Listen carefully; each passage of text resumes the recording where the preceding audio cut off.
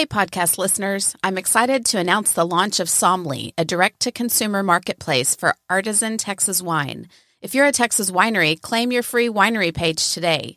Soon you'll be able to list all of your wines and club memberships for wine lovers to purchase on Somely.com. If you're a wine consumer like me, search for your favorite local wineries on Somely and give them a great review. Please join me in spreading the word and helping folks discover the Texas wine industry. And follow at somely.wine on Instagram for the latest updates.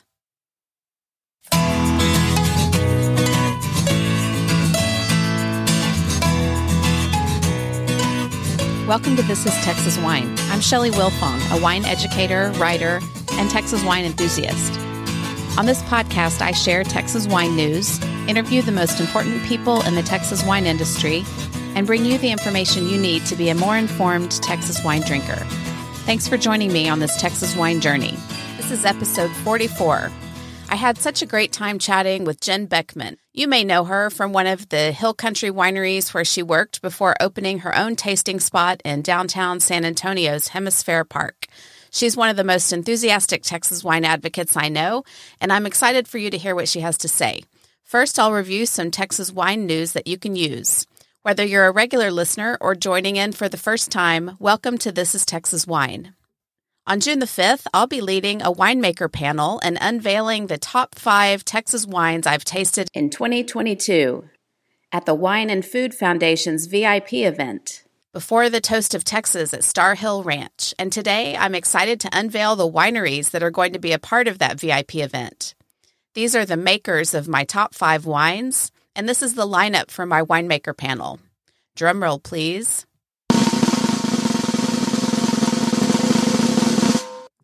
Dave Riley from Dukeman Family Winery, Susan Johnson from Texas Heritage Vineyards, Randy Hester from CL Buteau, Benedict Ryan from Coleman Cellars, and Ray Wilson from La Valentia. You'll have to wait just a bit longer to find out the specific wines I picked. There are still a few tickets left for the VIP event that's for members of Wine and Food Foundation. That will be a seated tasting with the folks I just mentioned participating on the panel that I'll moderate.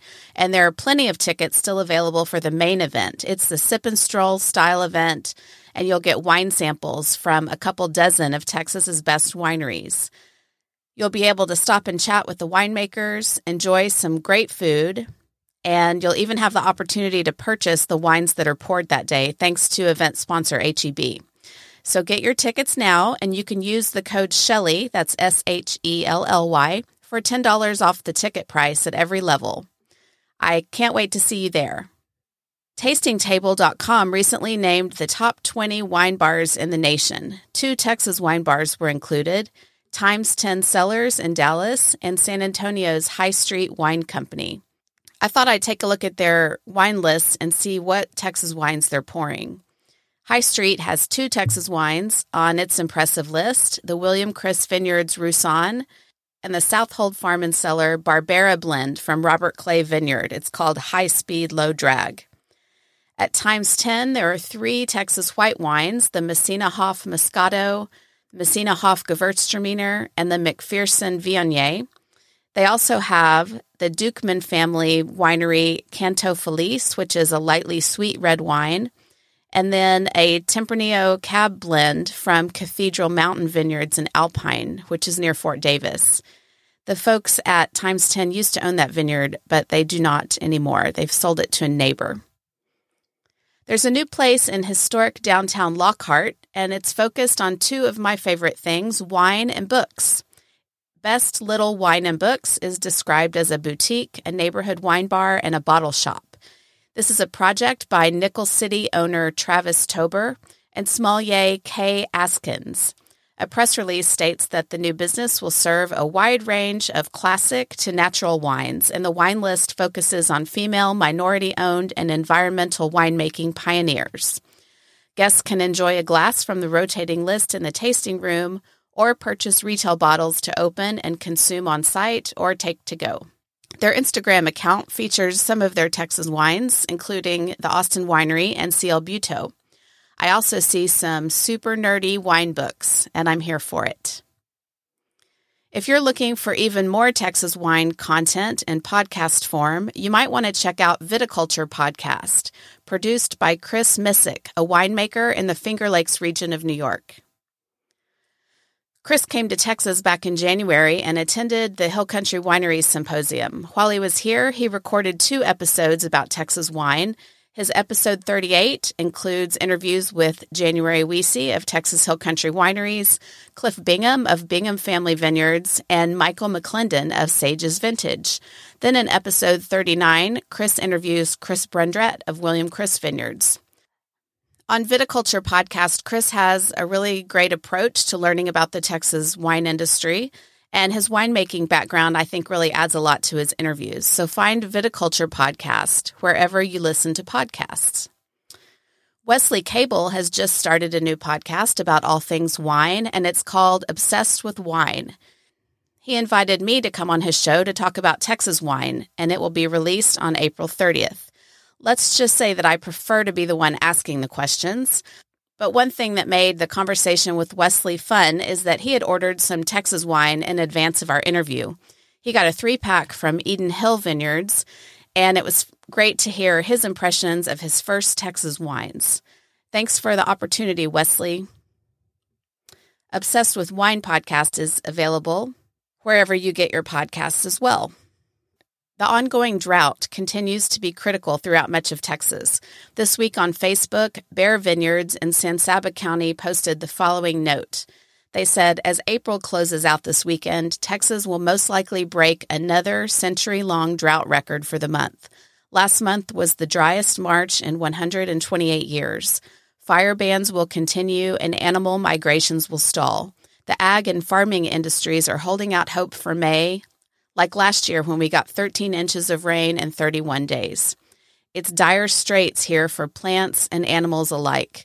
As grape farmers, we are lucky to have irrigation that could supply the meager needs of mature vines, but the overall health of ground cover and vineyard-friendly insects is pretty bad.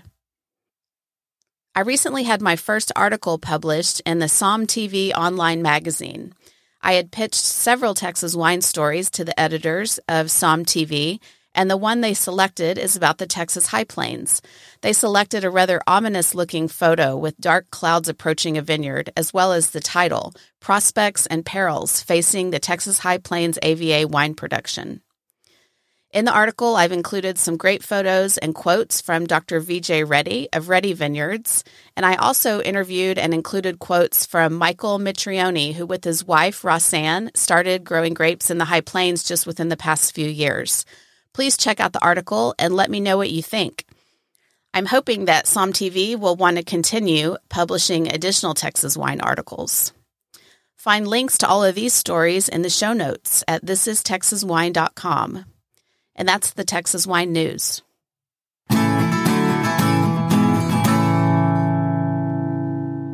Today I want to ask you to tell a Texas wine-loving friend about this podcast. And I want to say thank you to 3 loyal podcast listeners who have shared the podcast on Facebook. The best way for this podcast to grow is for listeners to tell their friends. So thank you to John Harvey, Neil Addy, and Bill Perry for sharing the podcast with their social networks and posting about it in the Texas Wine Facebook groups. I love hearing what topics and interviews really resonate with you. Of course, Instagram works too. Cheers, y'all. Jen Beckman is owner of Rerooted 210, a wine bar in San Antonio's Hemisphere Park. She's a certified sommelier and holds the very impressive Certified Wine Educator title. If you've been following Texas wine for a while, you may know Jen from her time at one of several Texas wineries, where she's worked to deliver wine education and a great customer experience. Rerooted 210 has been getting impressive press coverage, including being named one of San Antonio's essential women-owned restaurants and bars. Here's our conversation. You have a long history in Texas wine prior to arriving in San Antonio and opening Rerooted 210. So why don't you take us back to the beginning and tell us where it started for you in Texas wine? Yeah. So it's kind of a funny story. Of course, there was a boy involved, and I was living in Chicago and lived in Chicago for the better part of 16 years. working as a sommelier. I worked in the wine industry, both on the restaurant and on the retail wine buying side.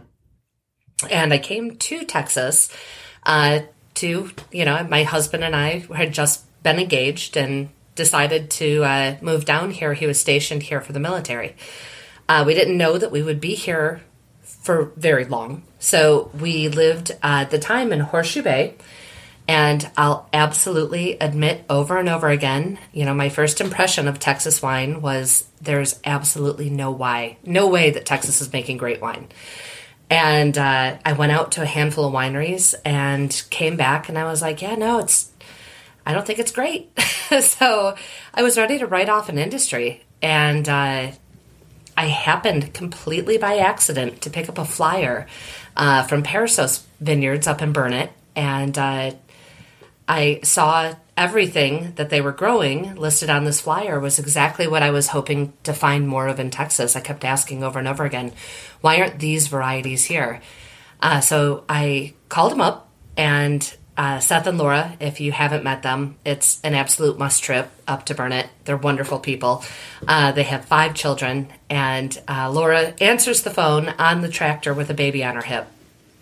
And she says to me, we're just a little family place. We're not even open. We only open our doors if the kids aren't at soccer. And we just start chit-chatting. And one thing led to the next. And they said, why don't you come out to the winery on Sunday and see what we're doing and let's talk. So I did. And the first wine that I absolutely fell in love with in Texas was the Parasos Vineyards Aglianico. This was a wine that just literally blew me away. I was astounded that quality could not only be coming out of Texas, but estate grown as well. So I, long story short, I started working with Seth and Laura and helping them put together marketing plans and distribution networks and things like wine clubs and opening their doors on days when the kids weren't at soccer and things like that. And one winery led to another. It just sort of followed with me. It was a really interesting place in Texas back in 2009. We did an event at the winery this Wednesday, and we reminded people that just that short distance ago, many of the wineries that I would put in my top 10 of quality were either in their infancy or not even open yet. So it was a really exciting time to join the community, but it was the Wild West, so to speak. There wasn't a lot of effort in marketing yet or distribution, restaurant distribution, trade integration. There just wasn't really a lot of outreach yet. So that was something I was really right at home with. And it sounds like you went on to help a few others get started. I heard your name just the other day when I was visiting Coleman Cellars. Someone said that, oh yes, I met her here when she was helping get this place going. Bending Branch too, right? Yep. And then Slate Mill. Yeah. So you've been around the block. There may be others, but those are the ones that I found reference to. Yeah, those are the big ones. And I just loved. It was so funny because when I had left Bending Branch, and I had the intent of taking 6 months off, and I get a phone call from Chris Brunjett over at William Chris, and he says, hey, friend, this couple is opening a winery on Highway 290, and, they really need somebody like you. And I was like, nope, I'm going to take a breather, and, I just want to take a few months off and kick back and, study for my next exam and all those kind of good things. And he just finished with, I already gave him your cell phone number, and hung up. So it's too late now. Exactly. Not 15 minutes later, I had a conversation with Chris Cobb, who owns Coleman Cellars. And, I always laughed. He said all of the things that everybody says. It was, I want to make top quality Texas wines. I want to be the premier crew of Texas. And nobody ever calls and says, hey, man, I want to be wildly mediocre. It's all the same. So I'm kind of nodding along, and I'm like, yeah, that sounds great. Yeah, okay, whatever. And he says, but I really want to change the way that we do tastings. And what I'd love to do is integrate a food and wine pairing educationally. And that was the end of my 6-month hiatus. He had me with that single comment. and the proverbial hold my beer. I jumped right in with both feet. That was right up my alley. So that was really, that's a project that is still probably the closest to my heart. I had so much fun working with Jennifer and Chris. Say more about your approach to wine pairing. I know that you are well known for making things come alive. Russ Kane wrote that you love food and wine pairing, and he said that you describe it as something like trying to recreate a first kiss. Yeah, that is a direct quote, actually. I love eating. I love food. I love all kinds of cuisine. It's, one of the joys in life that really touches all people. And, food and wine together, they're really just meant to be a marriage. And, one of the things that I always tell people, I find first and foremost, the knee-jerk reaction is to really overthink it. And people really just tend to try to make it harder than it tends to be. And our palates are really quite simple. So I really like to take a really basic chemistry approach to the way that our palate reacts to food and its core 5 principles, and the way it reacts to wine. By the basic structure and how those components come together, and more importantly, how they don't come together. We have a winery, a class at the winery that we just launched tickets for May 8th and May 22nd that focuses on chemistry of food and wine pairing all around snack foods. Oh, that's fun. I'm thinking sparkling wine and potato chips may appear in your lineup. Yeah. That's you must have heard. That is my personal favorite pairing. Oh, it's one of my favorites too. I didn't know. I was just guessing, but that's definitely one of my favorites. I always say that the better the champagne, the dirtier the potato chips. Ooh, all you need is salt and grease. It's the perfect combo. That sounds good. So you have a qualification or certification that I'm always thinking about seeking, which is the Certified Wine Educator through the Society of Wine Educators. And I have all the materials to start studying for my CWE, but I have not pulled the trigger. What do you think is important, or what do you think are the most important qualities for a wine educator? I always say, if we can't talk to our guests and make them understand how to love wine in their daily life more, we're failing. We could talk about science and viticulture and, endlessly. And our guests walk away, feeling that maybe they are a little smarter in one way, but not integrating that information into their daily level wine. So, for me personally, I just think it's really important to grab the information that we learn and make that science really applicable, make it applicable to the way we live. Many years ago, I had somebody approach me about creating an app based around food and wine chemistry pairing. And I started researching a lot of these apps, and I didn't see this accessibility in what I was finding. And the joke was, I ran through, 20 questions, and at the end it's telling me what to eat and it's telling me what to drink. But at the end of the day, I'm like, crap, I'm eating nachos.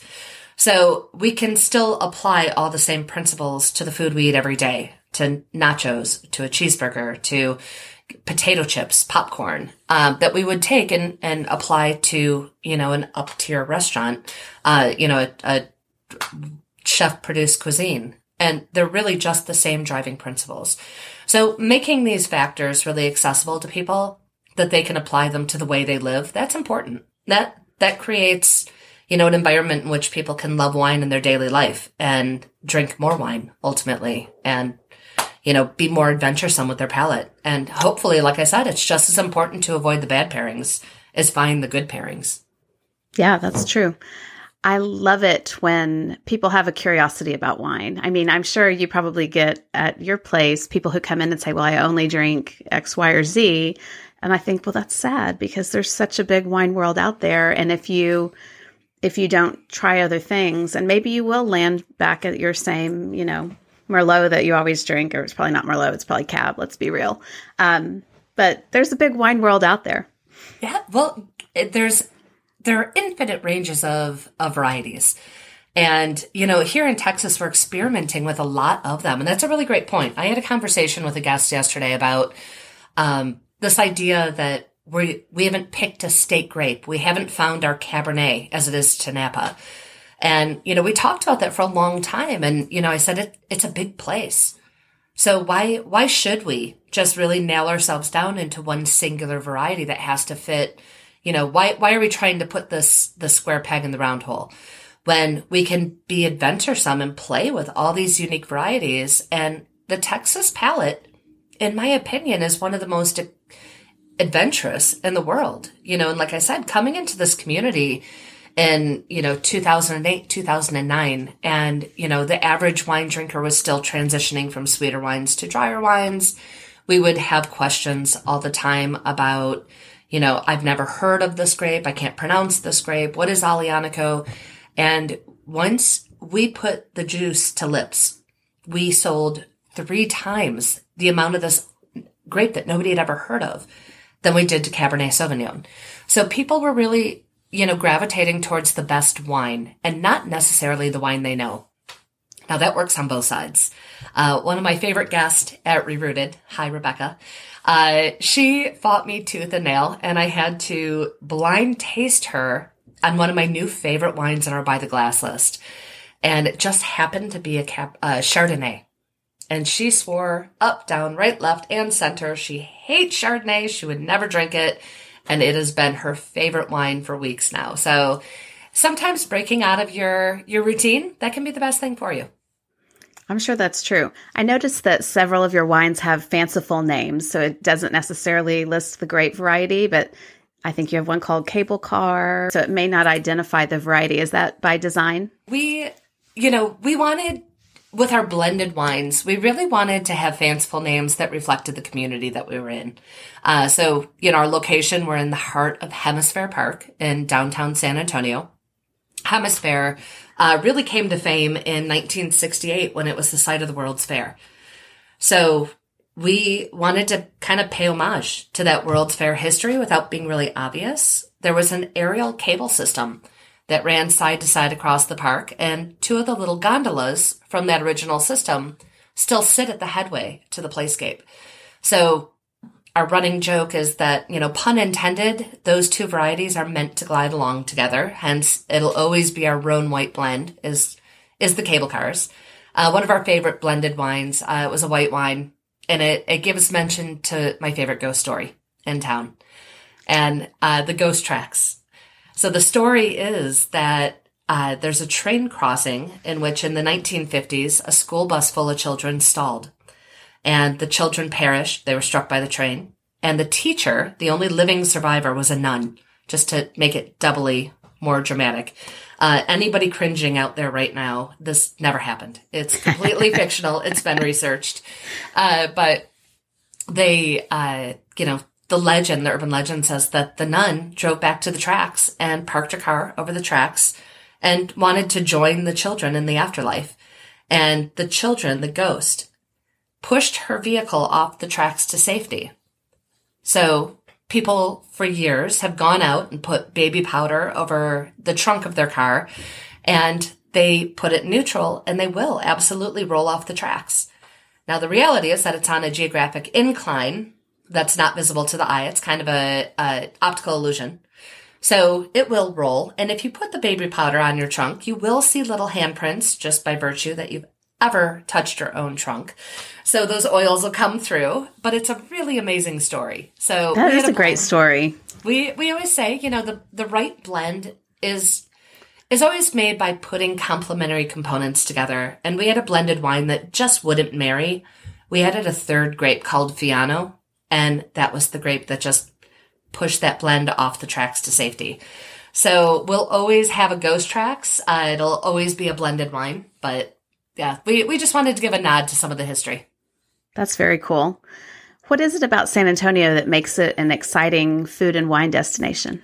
Oh my gosh, what isn't it about San Antonio? I fell in love with the city. So part of our name, Rerooted, my husband and I, like I said, we ended up here sheerly with the military, but once we got here, we knew we weren't leaving.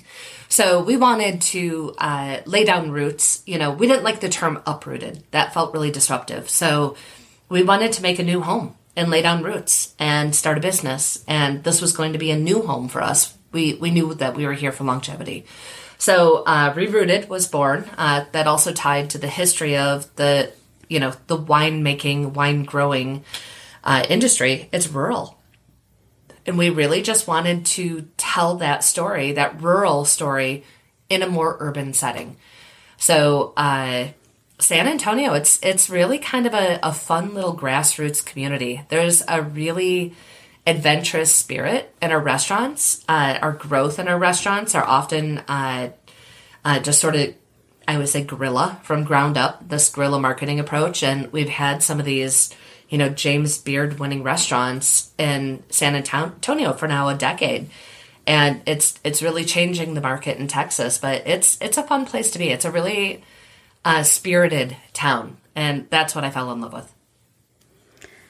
I imagine that there are people from all over the world who come to San Antonio for military or for jobs or any other reason. And I bet people come with an international palate, and many probably arrive at your place having never tried Texas wine. Absolutely. I know that you have a heart to educate them about Texas.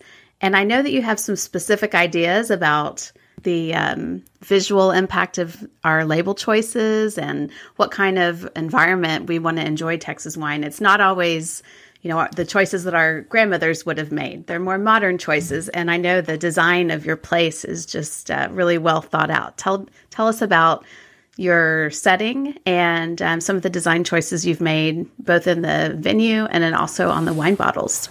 Yeah. So, one of the things I realized in a decade of working in, distribution with small labels and trying to get, looking for this focus on Texas products. And one of the things that was lacking was that, and all these places that I found that were so focused on Texas wines were really very much catering to a traditional feel.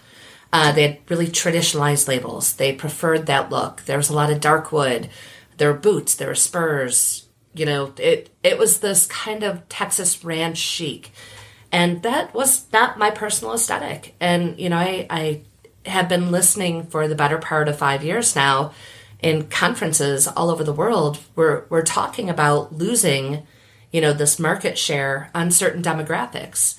And some of the younger demographics that are coming upwards as our next generation of wine buyer, they're looking for something different. They're looking with a fresher set of eyes.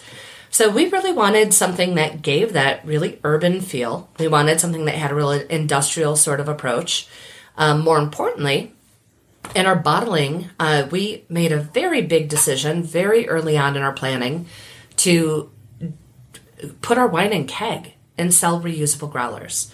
And this is really kind of a nod back to European communities that really enforce having filling stations in their wine communities for locals to come in and find very localized, affordable wines on tap for their everyday consumption. So we wanted something similar. We wanted to really take a very unique approach to the way that we were labeling and marketing. Younger, more youthful artist. We have a rotation of artwork in our location that is really based in our Southtown neighborhood. And we've gotten a lot of really phenomenal feedback for that. I was going to ask what the feedback had been from the neighborhood or the wider San Antonio community. It's been about a year now? Yeah. Since you've been open? Just over a year. Okay. It's not only did we open in a pandemic, we opened during the freeze. So it was just absolute insult to injury, but we made it through. And, there was not a lot of wine in San Antonio. As, an avid wine drinker, avid wine consumer, our options on wine bars, much less local products, were little to none. There are, only a handful of wine bars. So we, loved this location for its walkability. We love that we had such close proximity to our downtown tourism district. But what we really loved was that we were so walkable to an entire sector of the downtown living community.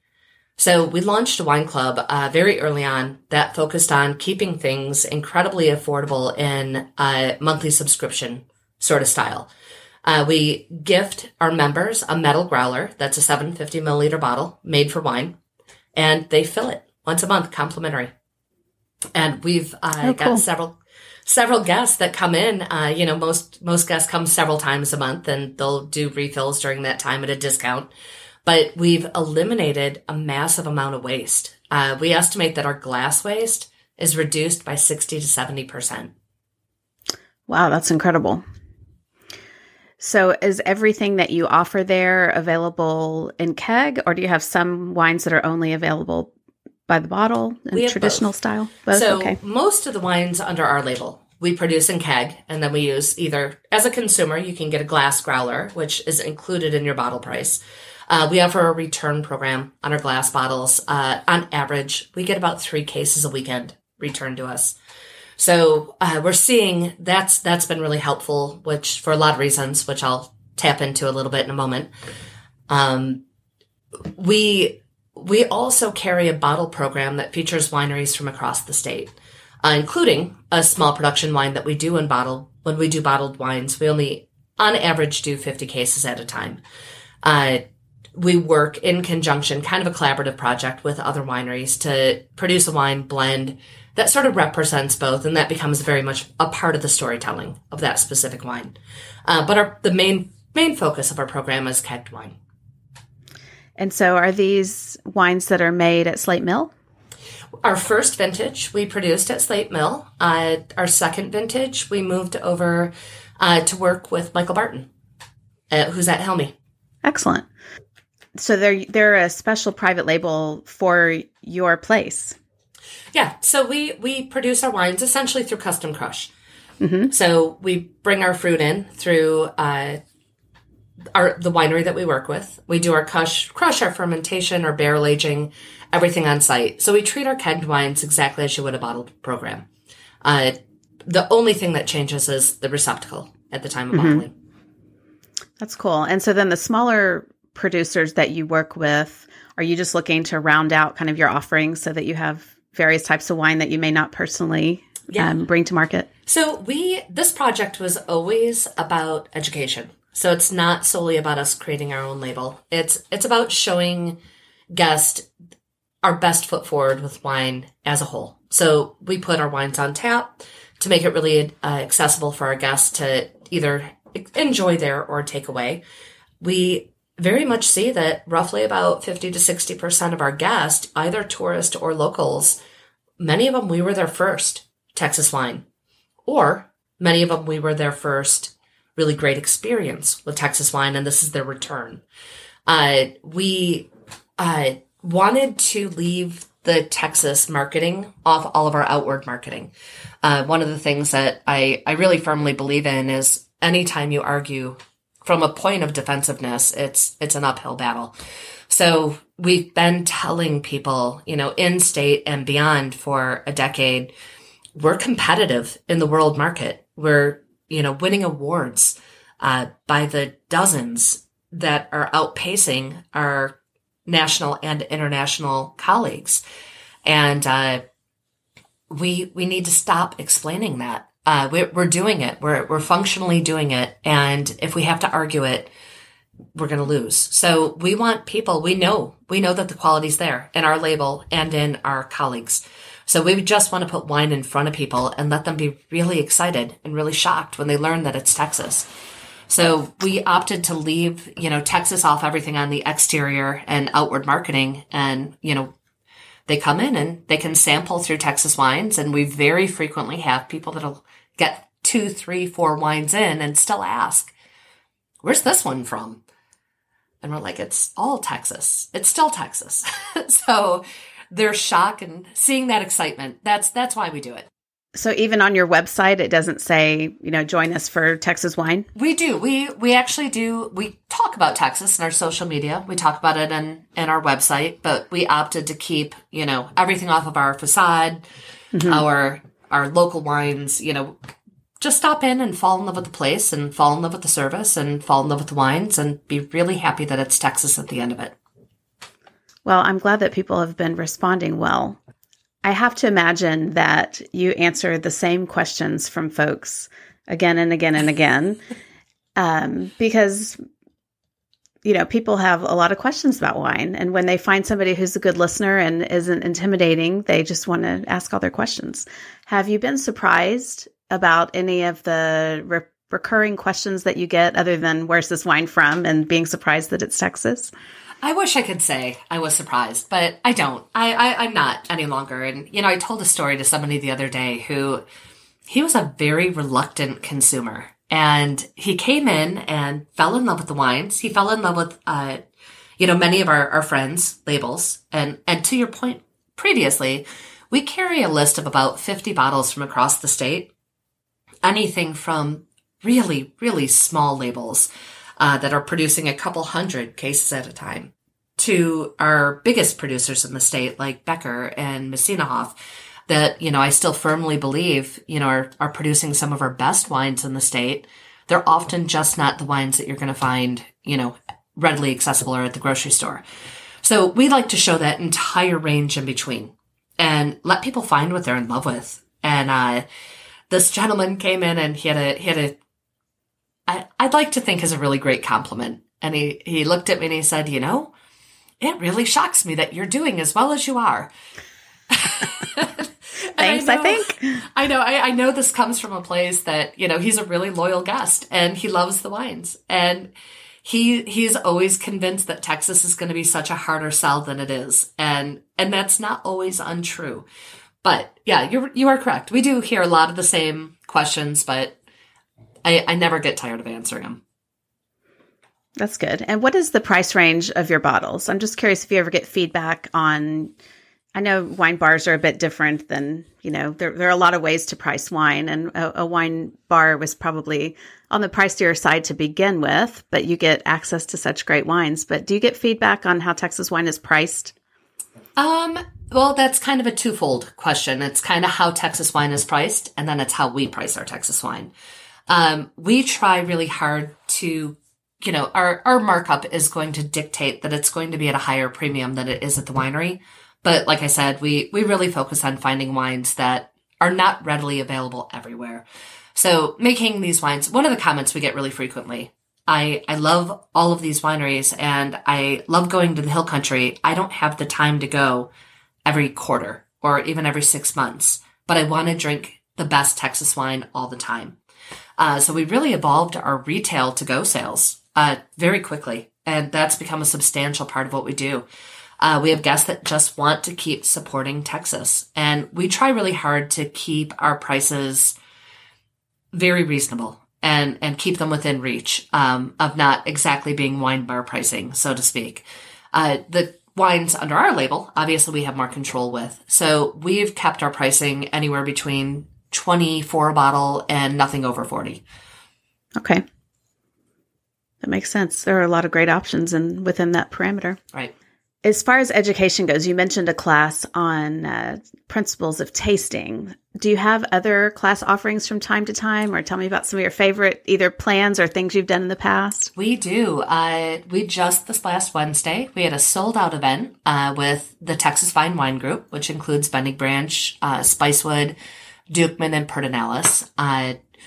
And, we put up our tickets and kind of waited a bit, and we were kind of waiting to get closer to the date. And Denise, their PR agent, she said, well, are you going to put it on social media or anything? Why don't you send me all this stuff? And we put it up and we were sold out in 15 minutes. There is an absolute hunger for education and events in our area. So far, we do classes almost every other month. We typically do 2 to 3 seatings per class at about 20 to 25 tickets per seating. And almost exclusively, they sell it to our wine club still. We're at this point just trying to find more time and bandwidth to expand on more events. That's excellent. And are there particular topics? I mean, I know it's all Texas, right? So that's on occasion we'll bring in international wines for these specific events. So just to support the education aspect, we'll go a little bit off board when it comes to the classes. We've done just this year. We've done sparkling wine class that was specifically paired with local macarons from a local baker who, so local, lived in the building that we are actually in. Cool. So we've done chemistry of structure. We've done how wine interacts with your senses. We've recently did blind tasting like a sommelier. We had upcoming, we'll have a faults class, kind of exploring flaws and faults in wine. And like I said, our next upcoming class will be food and wine. What do you see in your future? I know it's only been a year, but what kind of opportunities do you see with the community and specifically around your goals for your place? Something that we haven't really talked about yet that I wanted to kind of discuss a little bit is, again, back to that idea with our kegs. I really fell in love with kegging wines really early on, and I had some really talented colleagues like Daniel Collada, who's with Binovium Cellars, really opened my eyes to the potential with kegs.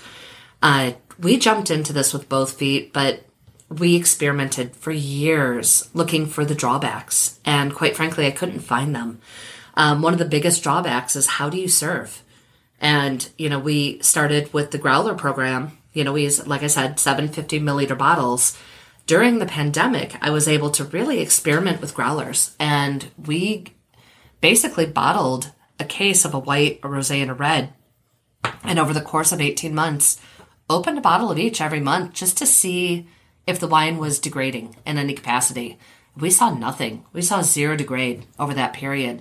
So it's really an efficient way to serve wine in the right community. I mean, it's obviously best when you're in a cityscape in which you have a lot of repeat guests that are bringing things back to you regularly.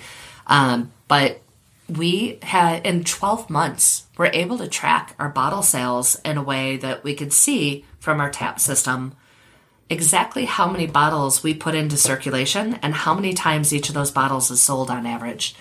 So we estimate every glass bottle that we purchase is sold on average 4 times. So that's amazing. As we're staring down, I have been taking calls from friends and colleagues for the last 3 weeks with glass shortages. So bottles, we're at a massive standstill with bottles right now. And this is a really effective way to, work around that I would love to see more wineries pursue. Not only is it ecologically friendly, it's, financially friendly when you can find a situation in which you have a lot of reuse. That's been a real game changer for us. But just what we pour by the glass or samplers, we eliminated in our first 11 months nearly 3,000 bottles from landfill that were just eliminated by pouring from the tap system to the glass. That's amazing, because even if glass bottles do get recycled, there's not really a great return on that. No, you're right. And it's in every community. I really started researching that back with Bending Branch. Bending Branch was always incredibly forward thinking about their ecological impact and sustainability. So I learned a lot about recycling and how inefficient it can be really during that process.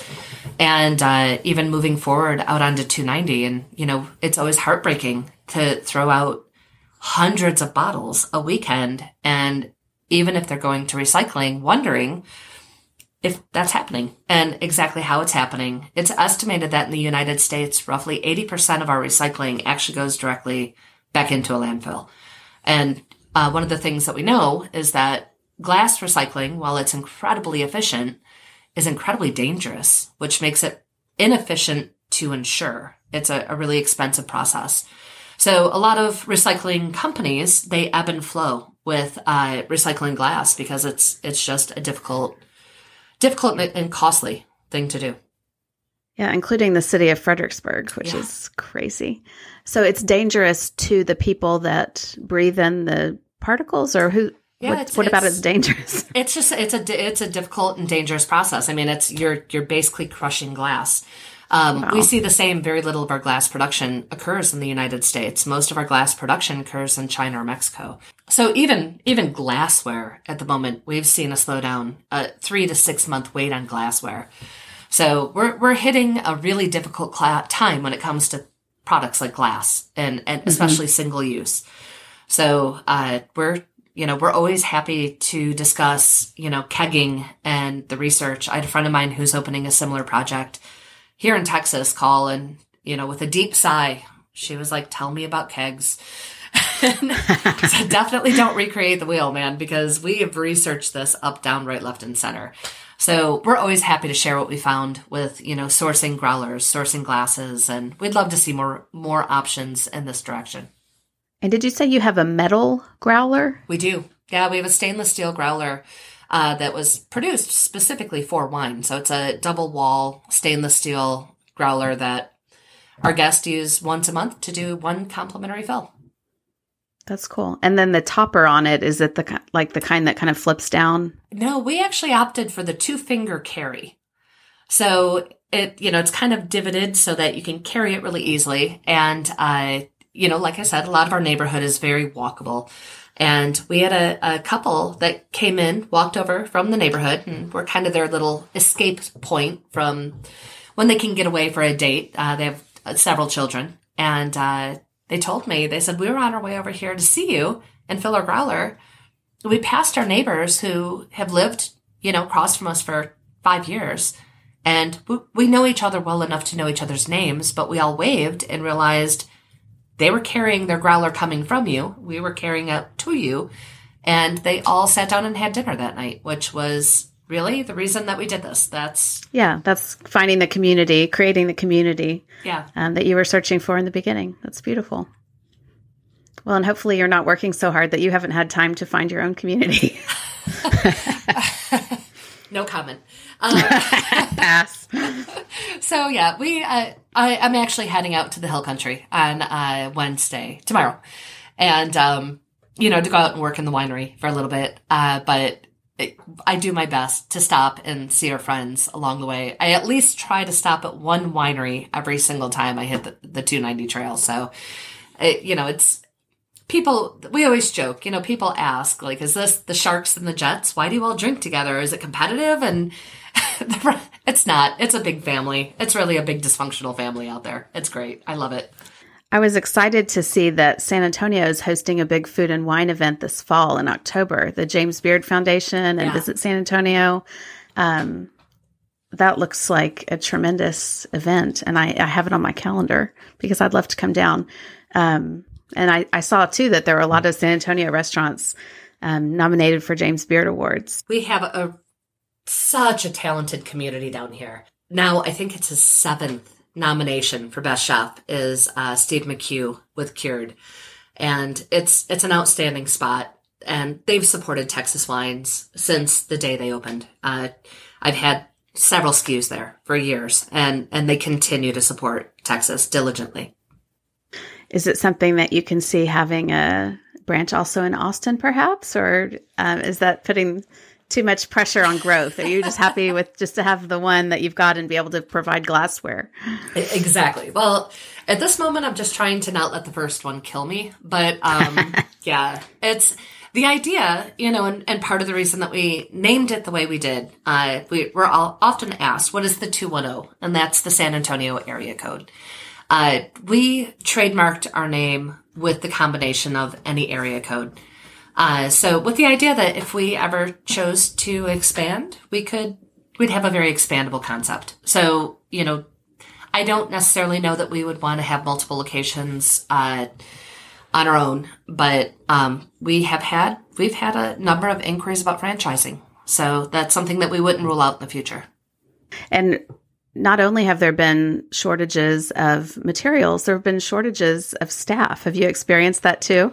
Oh my gosh, yeah.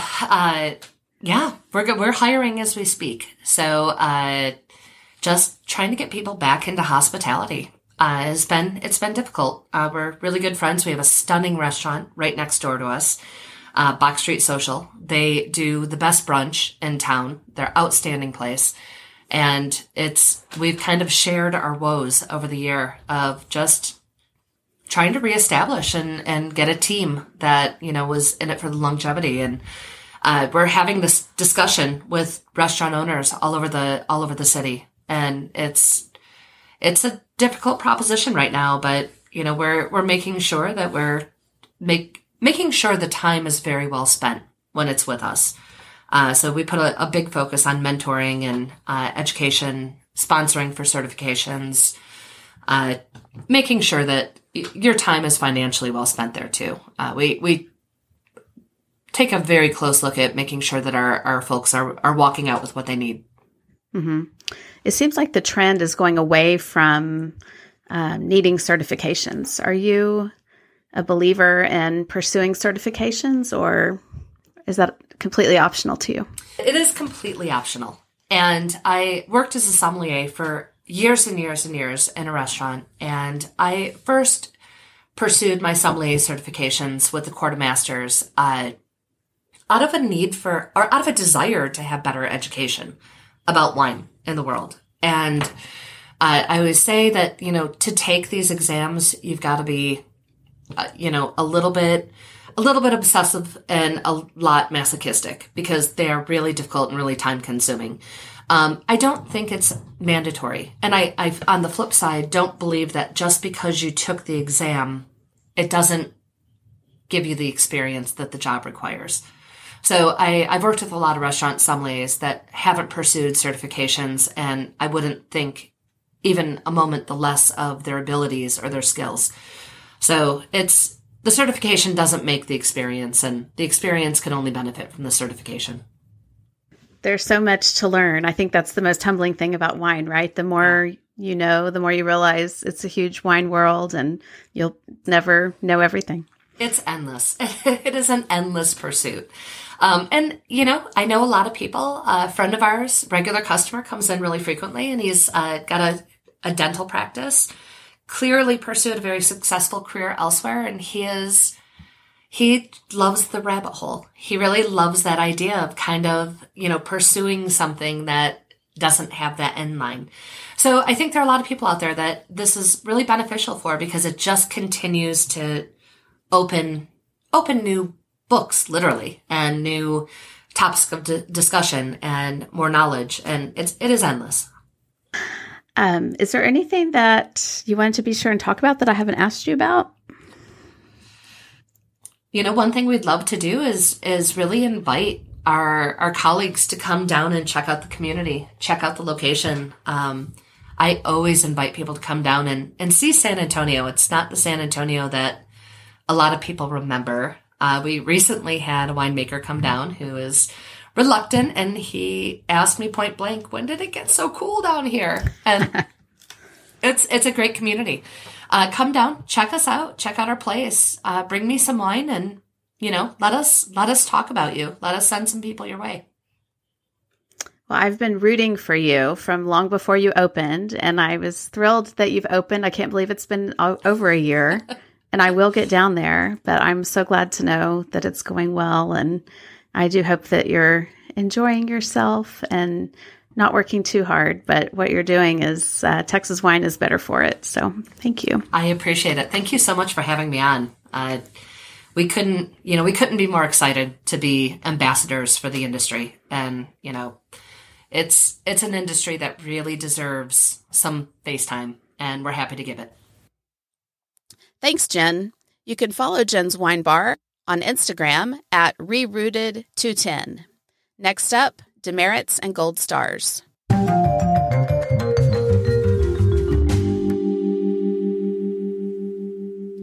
My gold stars go to two major educational events that are happening this spring. The first goes to Neil Newsom and everyone involved in Newsom Grape Day, which is happening on April 29th in Plains. Held annually since 1986, Newsom Grape Day is a grape symposium that draws grape growers, wineries, and industry professionals from all over Texas and the U.S. Neil Newsom brings in speakers who focus their topics on growing grapes, growing a wine business, and understanding industry trends. I was glad to see that this year's speakers include Dr. Dingera, the new department head of the Horticultural Sciences Department at Texas A&M, and Bending Branch founder Bob Young, who's leading a seminar on making red wines as big as Texas. There are other speakers who will cover irrigation, diseases, and many other topics of interest to Texas grape growers. And another gold star goes to the educational efforts undertaken by Michael McClendon and Wes Jensen of Sages Vintage in Nacogdoches. Their 5th annual Sages Symposium will be held on Monday, May 23rd and Tuesday, May 24th. Monday's session is just for clients of Sage's Vintage, but Tuesday is open for anyone to register. There you'll hear educational seminars followed by lunch and wine tastings. They've also got a great lineup of speakers that will focus on viticultural and winemaking topics and business issues for wineries too. Tickets are $50, and I will link to that in the show notes. I'd love to get reports from someone who will be attending these events, so if you're going and want to do a quick segment on the next podcast, please do reach out. Moving on to demerits. Well, heck, if only I had enough cryptocurrency, I might consider buying a massive, modern ranch-style mansion in Austin. Robb Report is showcasing this $16 million estate that comes with its own vineyard and private wine label. This caught my eye because the house actually has a solar-powered vineyard with dozens of 2-year-old imported Tempranillo grapevines. That's directly from the listing. It says the owners even created their own wine label through a partnership with a Napa Valley-based winery. The current owners will reap the first harvest, but after that, there will be 200 to 300 bottles per year, and the new owner can label it themselves. And presumably, they could find a Texas winery to custom crush it for them. The current owner says, "The reason we love our home so much is because of its proximity to all of our favorite places. We're 5 minutes from the Rough Hollow Yacht Club and Marina on Lake Travis and 30 minutes from downtown Austin. We're also 45 minutes from the edge of Texas wine country. You simply can't get a better Texas Hill Country location. So it's a demerit for claiming pride in your home's location on the edge of the Texas wine country, yet choosing a Napa Valley winery as a partner on your home's private wine label."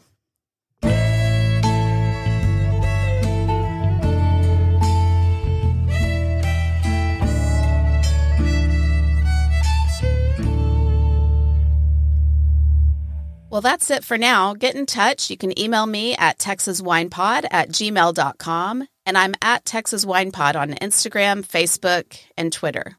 My goal this year is to cover the cost of my new podcasting equipment. You can read more about it by visiting thisistexaswine.com and clicking on the Support the Podcast tab. Thanks to Texas Wine Lover website for promotional assistance. Visit txwinelover.com to help plan your next winery visit. I'll be back in 2 weeks with another episode. I'll be talking with Michael Bilger of Adega Vino. Until then, cheers, y'all.